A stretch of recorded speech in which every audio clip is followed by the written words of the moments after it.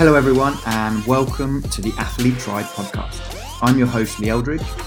In this podcast we'll be talking to elite coaches, practitioners, athletes and high achievers about how to improve performance. We'll be covering topics such as training, improving your sport, work and overall life. I hope you enjoy the show today. Please feel free to leave a review. So where does that passion from cooking come from? I was brought up in like a household where my dad would just cook all the time, and he'd always like recruit us as sous chefs. I've got three brothers and one sister, so it was just a big community event. We'd all just be around there, just chopping and dicing, being directed by the patriarch. And then at the beginning, it's a bit of a chore. Like when you're younger, you're like, this is rubbish. I don't want to be cutting carrots. But then you learn the intricacies of cooking, and yeah, I loved it. It was amazing. Now I love it. I mean, in hindsight, I'm like, wow, that was the best thing ever. Cheers, Dad. I'm kind of equipped for cuisine engineering. Yeah. And how do you build that into your training and all the other rugby stuff you do? At the beginning of playing for London Irish in the academy and stuff, I didn't really know much about nutrition in that regard. So at school, like you'd see like the sixth formers, because it was a big rugby school, they'd be like stuffing their shakes full of these powders. And you go, oh yeah, I need some of that. They're all looking big. And you're like, I want that. My dad was like, there's no chance you're having any of that. Can't afford that rubbish. It's quite overpriced stuff. Anyway, so I was just eating like tins of rice pudding and like pints of milk. That was like my main kind of way of calorie loading. That's why he was like, do that instead. So I was like, okay. And then as I got into an academy for London Irish, my S&C at the time, Andre Quinn, was like, right, you're undersized. We need to load you up with calories. So it was all just about calorie surplus. And then sort of as I've grown older and learn a bit more about it, along with my cooking skills, I just sort of was intrigued by what food does to you, like macro and micronutriently. And yeah, that's how I've sort of gained it. It's just been a slow process over like a 10-year career. How do you vary your nutrition during the course of the week? I wouldn't say I'm like super different, because obviously the club takes care of some of my meals. I try not to eat, like obviously around training, I try not to eat too much. Like high fat, high carbohydrate food just sits too heavy on me. So like I sort of down my meals around that kind of training period, and then I just smack them straight up, have some massive Carbosaurus Rex meals in the evening, and just go for like most of my calories then. I just prefer training on an empty stomach. And game time? Similarly. Building up to, it depends what time the game is. If it's real early, I probably would just eat a load the evening before, and just carb load there, and then eat most of my food via liquid, so like a smoothie or like those carbohydrate gels. Yeah. And then if it's in the evening again, I'll eat something light throughout the day. Yeah. But nothing huge, man. I definitely feel like it impacts my performance. Okay. Yeah. We switched to training. You're obviously very keen, and you're training outside of the club. How do you think that your training has changed in your career? Is there things that you've adapted, or any advice you've taken on board? So yeah, the beginning of my training was obviously very specific to rugby. So like, I'd say my movements have been better, but the principles of what I'm doing are the same. Like I just perform the exercises better. Like my mobility within those exercises is a lot better, because in rugby it's all about force generation. A lot of the time, mobility and a few other bits, especially early on, were sort of, they weren't high on the priority list. And you know what rugby boys are like? They're quite a moany bunch. They don't want to be doing extras, so they don't see benefit. And like fascia manipulation is like, that's a long process, like conditioning your body for mobility. It's not like fitness or like accumulating strength. It's not as quick. So like, you just got to be more patient with that. So my understanding of that's definitely gone up. And with the fitness industry sort of going towards like mobility and yoga and gymnastics and that kind of movement element, I feel like that's also happening in pro rugby. So we like got yoga teachers coming in, stuff like that. Guys are sort of big into Pilates and stuff like that, really. but I wouldn't say that would be my main thing that's changed. Just that understanding of ability and taking care of my body, and then probably pulling back a bit on how much I'm doing in the week in terms of like my strength. Yeah. Just being mindful of what I can actually get away with for the weekend to perform my best on the game day. Because if you're just ending your nervous system with just heavy deads, like 72, 48 hours before a game, I find that it can very much impact your performance. Yeah. Although it feels glorious, but yeah. What about your recovery? Is there particular things that you do, or there's particular things you stay away from? You know, I think that you're a big heat guy, correct? Yeah, massive into heat, but that's sort of just so I've got massively into Wim Hof and heat, and sometimes a bit of cold exposure. I just wish we had more like access to like plunge pools and stuff, but at Bristol not so much here. But but that's more just a lifestyle thing now rather than. But it definitely comes into recovery, no doubt. I love saunas, but I also read some interesting literature saying that it can hamper adaptation within athletes. So you've got to kind of be sort of varied with that. It's the same. It's just finding the balance, getting it all right. What else? And low steady state cardio after games. That's always good. But yeah, otherwise, eating and sleeping are the two big ones, aren't they, Lee? That's what it's all about. But you've touched on Wim Hof and breath work. Mate, it's amazing, isn't it? You just trip balls and you don't have to take drugs as well, and you just feel amazing for the rest of the day. I reckon it's legit. Is that something that you incorporate into your training, or is it something? So, for example, obviously, breath hold work and in between reps, and trying to build up your improvement of tolerating CO2 max, and also See, I haven't gone down this avenue of what you're talking about, like the nasal breathing exercises. Actually, my housemate's real big into that, like doing like nasal breathing on like a 130, 150 BPM a minute for like ages. And you can like build up your CO2 tolerance. That's like an avenue I'd like to explore for sure. But I sort of like just using the Wim Hof straight after meditating for a bit. And then I just take it into the rest of my day. But yeah, there's definitely, I've seen some impressive stuff in regards to building up CO2 tolerance is mad. And same with those apnea training things. Yeah, they're quite interesting. So that's all coming into the forefront of sport as well, but it's taken a while. And would you say you're unique in that, or are there other guys, the boys at the club, doing those types of things? No, not really.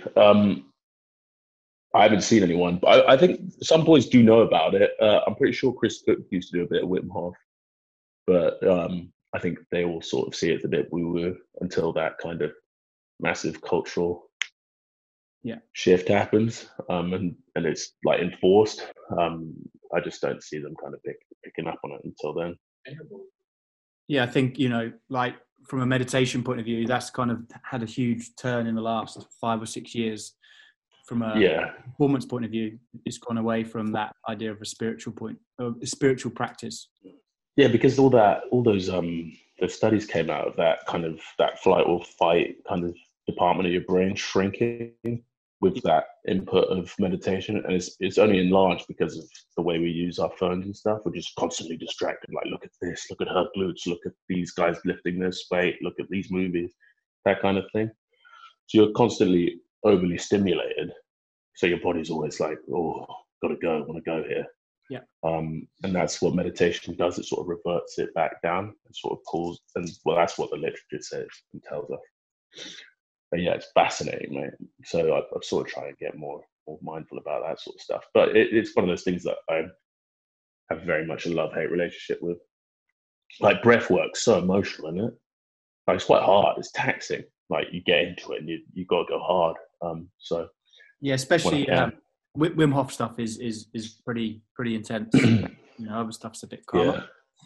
But if we looked at that, what about in terms of your preparation from a mental point of view for games?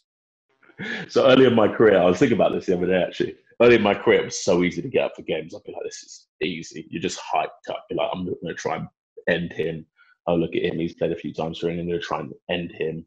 That huge Uso's getting it. Like, you're all over. You're just ready for war. That's my game anyway. But now, as I've got older, I've sort of desensitized by the event to like a point. So what's more like encouraging for me is when I perform and I don't really want to. Do you know what I mean? It's weird. But like in my head when I'm like onto it, but I wasn't like overly emotionally stimulated by the occasion. Yeah. But I'm still there. I'm still doing the job real well. That's like an art. That's like a skill in itself, I find. So that's when I really like appreciate a review of my game, because when I am emotionally stimulated by the event, then most of that takes care of itself. Because my game is based around sort of piano pushing rather than playing. I'm not like looking around technically trying to strategically pull apart my opposition. Yeah. Other than at scrum time, but that's sort of how I sort of approach the game now, for sure. And just make sure I tick all my boxes through the week. Like, I'm a sort of an overthinker with that. Like, I could be like, oh my God, I didn't do this. I'm going to fail. I'm going to be crushed, or stuff like that. Do you know what I mean? Yeah. Just make sure I've got, through the week, got most of my stuff in, got my skill work in, got my fitness extras in, did my weights, pulled that kind of weight. And then and then everything takes care of itself. I've eaten well, I've slept well, and I'm ready to go. And then when stuff like that doesn't go to plan, then you sort of use that as another motivating factor. But that's sort of how I'd approach it at my age now. And if you think back, what have been kind of the biggest career challenges you've had? Obviously, at the beginning, like I wasn't like an age group player, so like it was a bit like I just had to go really hard in that regard. So I suppose that wasn't really a challenge though. That was more easy because it didn't take much mental juice to sort of know what I had to do. I just kind of got on with it. But in hindsight, it was definitely a big challenge trying to make that step up to Premiership level. And then I think going to Australia was tough. Like, I was probably a little bit immature to handle that, such a significant change in culture and game style, and away from my family, like my support, that kind of thing. A few injuries here and there. I had a few chronic problems, like injury-wise, sort of like dealing with that. Like, that can be difficult. Like, you know, when you've got some kind of ailment and you just can't seem to figure it out, and it lasts for a large majority of the season. And that happened to me sort of late on in my 20s. So I was like 28 when it first started happening. I just had like knee issues and stuff. And when it's taking up so much of your mental juice, it's very hard to like concentrate on playing the game. So, and inflammation's definitely, like chronic inflammation definitely impacts your mood. Like, I would 100% say it's linked heavily to depression. So I think sorting those things out quite important for athletes coming up, like chronic injuries. Obviously, you're going to have them, but learning how to deal with chronic pain, and when chronic pain is too much and you need to get it sorted, just knowing those kind of limits. And then from an information point of view, is there anything that you do in particular to dampen that? Obviously, you know, your body through the run of the mill. Most of the stuff I do is like around my gut health, sort of like autoimmune stuff. So like I just try and take care of my gut flora. A lot of turmeric. Some guys like love CBD. I'm not like a massive believer in it at this point. I think you need the THC for the synergies, like that kind of synergy of pain relief and all the other good stuff, but I could be wrong. And then what else? Yeah, the turmeric, what are they called? Probiotics. That's been massive. Like GI repair stuff. Yeah. Those powders, they're pretty impressive. And then sleep, obviously. Sleep's massive. That's huge. Yeah, sleep's huge, you know. But no, that's cool. You know, thanks for your time, and I'm sure that you can get back to your cooking. What are you cooking, Max? Mate, I have a wonderful little brekkie. Well, brekkie brunch. What is it? At 5 o'clock now. It's basically breakfast all day here, just for ease. So I'm got some haggis. So I fried that off real nicely in slices. I've got some salsa verde, which I made well. It's been in the fridge for a bit, but it's perfectly yummy. And I've got some salsa verde for that, with some homemade chips. Nice. I might fry off some kale as well. And that is I. I've had a lovely day today. Did some cleans, did some fitness. Yeah, I went for some fitness, did some runs, a few intervals. Nice. Yeah, and then I did some cleans. How's it going in lockdown, the fitness? Oh, mate, I am running like a gazelle, big fella. I reckon I'm faster and fitter, but just in those regards, not in rugby wise. Do you know what I mean? Yeah. Like, I'm CrossFit Games fit. I'm not like I need to run around, wrestle huge humans fit. But when are you due back in? Do you know, or are they predicting? Oh, mate, who knows? They're like 4 weeks of time, but we'll see. Yeah. Thanks for joining us this week for our talk with Max. We'd like to take this opportunity to thank him for his time in answering our questions and wish him all the best during the lockdown period. Check out Max's Instagram page highlighting his cooking and training. Again, we hope that you found it interesting and that you can take away some points from our discussion. Please subscribe and like to the page. Have a great week and enjoy your training.